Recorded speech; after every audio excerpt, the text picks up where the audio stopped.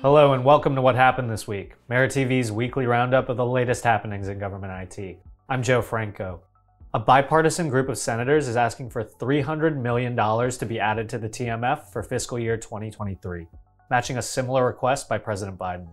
The new request is in addition to the $1 billion injected into TMF as part of the American Rescue Plan. That funding will likely be exhausted by the end of fiscal year 2022. In related news, TMF awarded just over $9 million to the National Archives to improve its records delivery.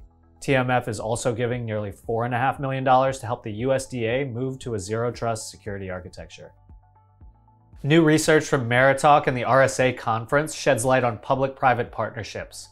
93% of federal and private sector security experts say that partnerships are vital to national cyber defense, but only about a third say those partnerships are very effective currently.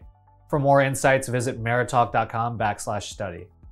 At Meritalk's Cyber Central event, federal officials also addressed public-private collaboration. FedRAMP Acting Director Brian Conrad said knowledge sharing and feedback are critical to the FedRAMP program. He encouraged industry to participate in the annual FedRAMP survey, which is set for August. Also at Cyber Central, Federal CISO Chris DeRusha previewed a federal acquisition regulation rule that allow the private sector to share information about cyber incidents with government that may not be permitted under current rules. The EPA requested $4 billion in funding to upgrade water and wastewater infrastructure to protect the nation's water supply against cyber attacks. And the Energy Department gave $53 million in funding to 259 projects in 38 states that focus on cybersecurity, nanotechnology, renewable energy, and other clean energy tech solutions. The VA is doing an inventory of all its data assets as it prepares to integrate AI into its DevSecOps environment. The goal is to better understand veterans' journeys in order to improve service delivery.